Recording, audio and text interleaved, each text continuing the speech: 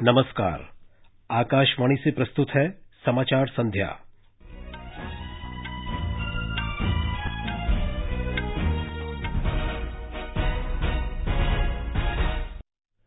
लोकसभा ने 3 तलाक को गैर कानूनी बनाने के लिए मुस्लिम महिला विवाह अधिकार संरक्षण विधेयक पारित किया। कानून मंत्री ने स्पष्ट किया, विधेयक किसी धर्म या समुदाय के खिलाफ नहीं। सूचना अधिकार कानून संशोधन विधेयक 2019 राज्यसभा की स्वीकृति के साथ संसद में पारित। संसद का बजट सत्र 7 अगस्त तक बढ़ा। कर्नाटक विधानसभा अध्यक्ष ने 3 विधायकों को अयोग्य घोषित किया। विदेश मंत्रालय ने कहा, पाकिस्तानी नेतृत्व ने अपने देश में आतंकवाद की मौजूदगी स्वीकारी। और खेलों में पीवी सिंधु और B Sai Praneeth Japan Open badminton के क्वार्टर फाइनल में।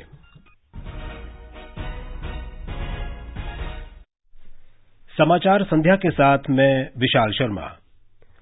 लोकसभा ने मुस्लिम महिला विवाह अधिकार संरक्षण विधेयक यानी 3 तलाक विधेयक आज ध्वनिमत से पारित कर दिया। विधेयक पर चर्चा का जवाब देते हुए कानून मंत्री रविशंकर प्रसाद ने कहा कि तलाक ए बिद्दत पर प्रतिबंध लगाने वाला विधेयक लाना महत्वपूर्ण हो गया था, क्योंकि 2017 में उच्चतम न्यायालय के फैसले के बावजूद ये प्रथा देश के विभिन्न भागों में जारी है। उन्होंने कहा कि इस तरह के कई मामले सामने आए हैं। कानून मंत्री ने स्पष्ट किया कि विधेयक किसी समुदाय या धर्म के खिलाफ नहीं है। श्री प्रसाद ने कहा कि विधेयक का उद्देश्य मुस्लिम महिलाओं को समानता का अधिकार और गरिमा प्रदान करना है। आज इस मुल्क की खवातीनें, हमारी मुस्लिम समाज की बेटियां, बहनें इस सदन से बहुत आस लगाए देख रही हैं। इसे सियासी जश्न से न देखा जाए। ये सवाल है इंसानियत का, इंसाफ का, मानवता का। कानून मंत्री ने कहा कि कई देशों में इस प्रथा पर प्रतिबंध है और वोट बैंक के लिए ये तरीका सही नहीं है। कांग्रेस नेता अधीर रंजन चौधरी ने दंडनीय प्रावधानों का विरोध करते हुए कहा कि उच्चतम न्यायालय ने सरकार से कभी भी दंडनीय प्रावधान बनाने को नहीं कहा। उन्होंने कहा कि वर्तमान कानून पर्याप्त है।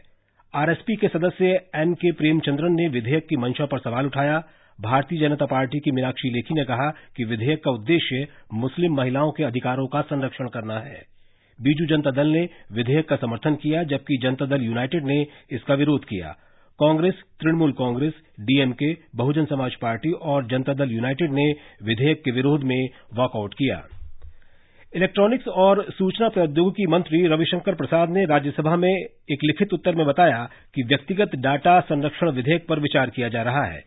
इस संबंध में अवकाश प्राप्त न्यायाधीश बीएन कृष्णा की अध्यक्षता में गठित विशेषज्ञों की समिति ने विधेयक का मसौदा सौंप दिया है। जल्द ही विधेयक संसद में पेश किया जाएगा। सरकार ई पासपोर्ट शुरू करने पर काम कर रही है। पहले चरण में 20 करोड़ 20 लाख पासपोर्ट जारी करने का लक्ष्य है। राज्यसभा में एक पूरक प्रश्न के उत्तर में विदेश मंत्री एस जयशंकर ने बताया कि मंत्रालय की नागरिकों को उन्नत सुरक्षा सुविधाओं वाले चिप युक्त ई पासपोर्ट जारी करने की योजना है। संसद ने सूचना अधिकार संशोधन विधेयक 2019 को पारित कर दिया है। आज राज्यसभा ने भी विपक्षी सदस्यों के वॉकआउट के बीच इस विधेयक का अनुमोदन कर दिया। लोकसभा इसे पहले ही पारित कर चुकी है। इस विधेयक में केंद्रीय सूचना आयोग के सूचना आयुक्तों और राज्य सूचना आयोग के आयुक्तों के सेवा कार्यकाल, वेतन, भत्तों और अन्य शर्तों के बारे में नियम बनाने के निर्णय का अधिकार केंद्र सरकार को दिए जाने का प्रावधान है। विधेयक पर चर्चा का जवाब देते हुए कार्मिक और लोक शिकायत तथा पेंशन के राज्य मंत्री डॉक्टर जितेंद्र सिंह ने स्पष्ट किया कि इस विधेयक का उद्देश्य सूचना के अधिकार अधिनियम की स्वायत्तता में कमी करने का कोई इरादा नहीं है। उन्होंने ये भी स्पष्ट किया कि इसके गठन और राज्य सूचना आयुक्तों की नियुक्ति के अधिकार राज्य सरकारों के अधीन होंगे। सदन ने विधेयक को प्रवर समिति को भेजे जाने के बारे में विपक्ष के संशोधन की मांग को भी नामंजूर कर दिया। विपक्ष के नेता गुलाम नबी आजाद ने सत्ताधारी पार्टी पर संसद की गरिमा को गिराने का आरोप लगाया और विधेयक के पक्ष में समर्थन प्राप्त करने के लिए कुछ मंत्रियों और भाजपा सदस्यों द्वारा विभिन्न पार्टी नेताओं की ओर जाने पर आपत्ति व्यक्त की। बाद में अपना विरोध प्रकट करते हुए कांग्रेस, वामदल, टीएमसी, डीएमके, आरजेडी, आम आदमी पार्टी और अन्य सदस्यों ने सदन से बाहर चले गए। संसद सदस्यों ने पूर्व लोकसभा अध्यक्ष सोमनाथ चटर्जी को उनकी जयंती पर आज संसद के केंद्रीय कक्ष में उनके चित्र पर पुष्पांजलि अर्पित की। श्री चटर्जी 4 जून 2004 से 31 मई 2009 तक लोकसभा के अध्यक्ष रहे। संसद का बजट सत्र अगले महीने की 7 तारीख तक बढ़ा दिया गया है। संसदीय मामलों की मंत्रिमंडलीय समिति की आज शाम नई दिल्ली में हुई बैठक में यह फैसला लिया गया। ये समाचार आप आकाशवाणी से सुन रहे हैं।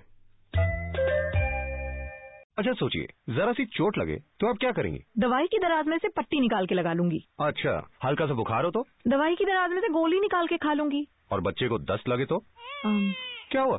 दवाई की दराज में जगह खत्म हो गई क्या? दस्त के इलाज में देर हुई तो बच्चों के शरीर में पानी और पोषण की कमी जानलेवा हो सकती है। इसलिए दवाई की दराज में ORS भी रखिए और दस्त शुरू होते ही इलाज शुरू कीजिए। दस्त के लिए तैयार रहना, घर में ORS है ना, साथ में जिंक भी देना। स्वास्थ्य एवं परिवार कल्याण मंत्रालय, भारत सरकार द्वारा जनहित में जारी। भैया जी सारी तैयारी कर ली अपने गोपाल की शादी की, लच्छू सब संभाल रहा है। भैया जी जूते आ गए हैं, शेरवानी फिट करा लिया है। वहाँ बात की। भैया जी ऐसी बातों में मर्दों का क्या काम? वाह, जब बहू आएगी तुझे पूछेगी बुढ़वा कि परिवार नियोजन का कौन सा तरीका अपनाना है तो क्या कहेगा? लच्छू संभाल रहा है। सिर्फ शादी नहीं, शादी के बाद की समझदारी की तैयारी करो। सेहत और सोच दोनों से तैयार होकर परिवार बढ़ा रहा है। फोन करें और परिवार नियोजन से जुड़ी सब जानकारी पाएं। जोड़ी जिम्मेदार जो प्लान करे परिवार। स्वास्थ्य एवं परिवार कल्याण मंत्रालय, भारत सरकार द्वारा जनहित में जारी। समाचार संध्या में आपका फिर स्वागत है। कर्नाटक विधानसभा अध्यक्ष KR रमेश कुमार ने 3 विधायकों को वर्तमान विधानसभा के बाकी कार्यकाल के लिए अयोग्य घोषित कर दिया है। श्री रमेश ने आज बेंगलुरु में इसकी घोषणा की। अयोग्य घोषित किए गए विधायकों में R शंकर, रमेश जारकिहोली और महेश कुमाथाहल्ली शामिल हैं। निर्वाचन आयोग ने पंजाब चुनाव आयोग के आधिकारिक होर्डिंग्स मामले में 2 मतदान अधिकारियों सहित 3 व्यक्तियों के खिलाफ कार्रवाई की है। इस होर्डिंग में 2012 के दिल्ली सामूहिक दुष्कर्म के दोषी की तस्वीर दिखाई गई थी। इस साल जनवरी में राष्ट्रीय मतदाता दिवस समारोह में व्यवस्थित मतदाता शिक्षा और चुनावी भागीदारी अभियान के तहत मतदाता जागरूकता के लिए ये होर्डिंग्स लगाए गए थे। जीएसटी परिषद की आज नई दिल्ली में होने वाली 36वीं बैठक स्थगित कर दी गई। बैठक की अगली तारीख की घोषणा बाद में की जाएगी। कल पूरे देश में करगिल विजय दिवस की 20वीं वर्षगांठ मनाई जाएगी। प्रधानमंत्री नरेंद्र मोदी के नेतृत्व में कृतज्ञ राष्ट्र शहीद सैनिकों को नई दिल्ली में श्रद्धांजलि अर्पित करेगा।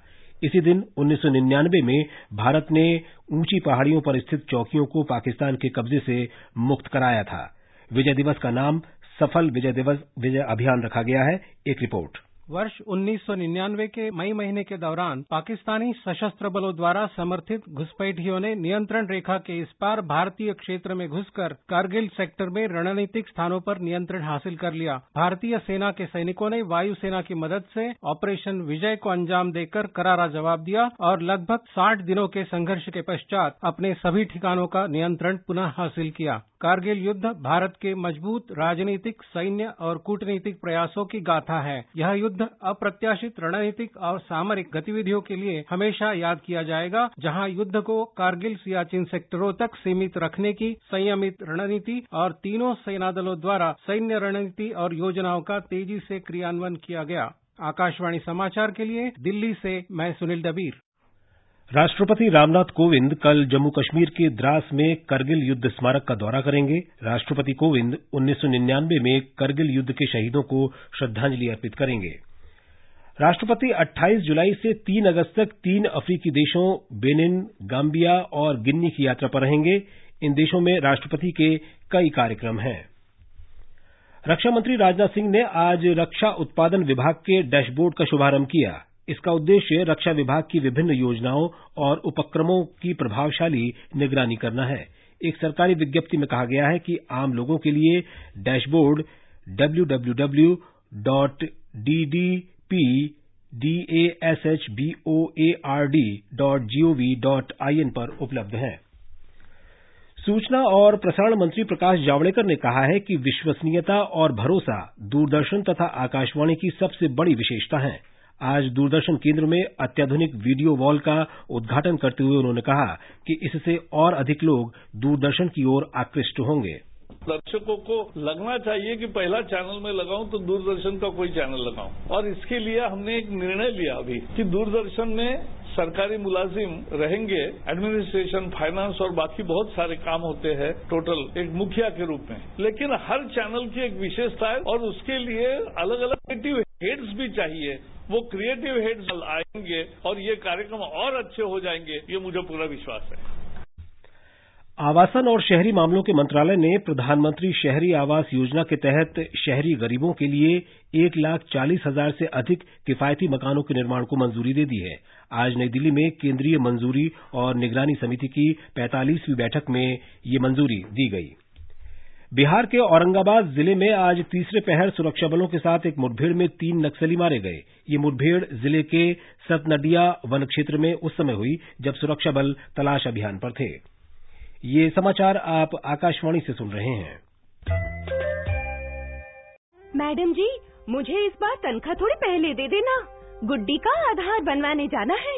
अरे, गुड्डी का आधार तो मुफ्त में बनेगा। सच्ची? आधार बनवाना तो मुफ्त है ही, और अगर आपके बच्चे 5 या 15 साल के हो चुके हैं तो उनका बायोमेट्रिक अपडेट भी निःशुल्क है।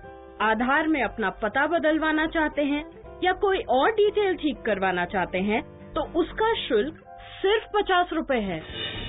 मेरा आधार मेरी पहचान। ये आकाशवाणी है।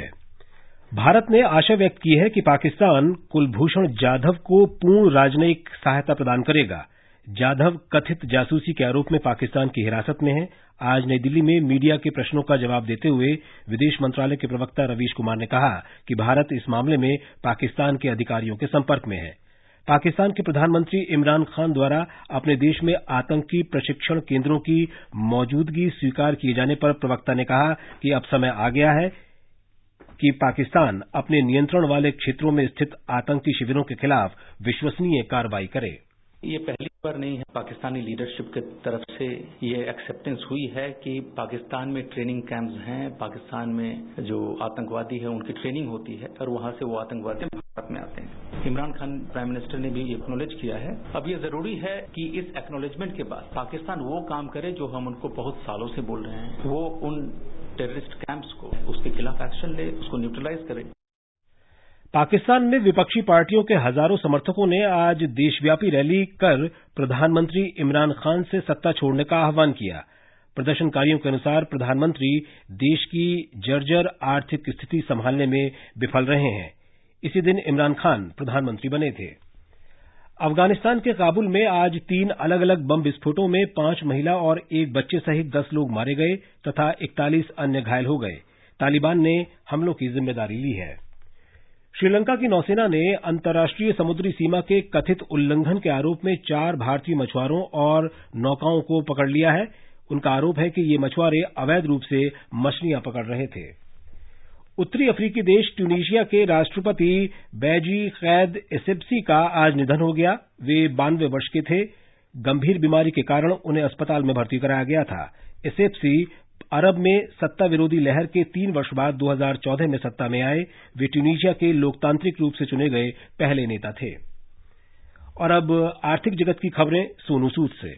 बंबई शेयर बाजार का सेंसेक्स 17 अंकों की गिरावट से 37,831 पर बंद हुआ। नेशनल स्टॉक एक्सचेंज का निफ्टी भी 19 अंक कम होकर 11,252 पर बंद हुआ। अंतर बैंकिंग विदेशी मुद्रा बाजार में $1 की तुलना में रुपया मामूली गिरावट से लगभग $69.04 प्रति डॉलर के स्तर पर आ गया। दिल्ली सराफा बाजार में सोने का मूल्य 35,870 रुपए प्रति 10 ग्राम पर स्थिर रहा। चांदी पूर्व स्तर 42,300 रुपए प्रति किलो पर ही बनी रही।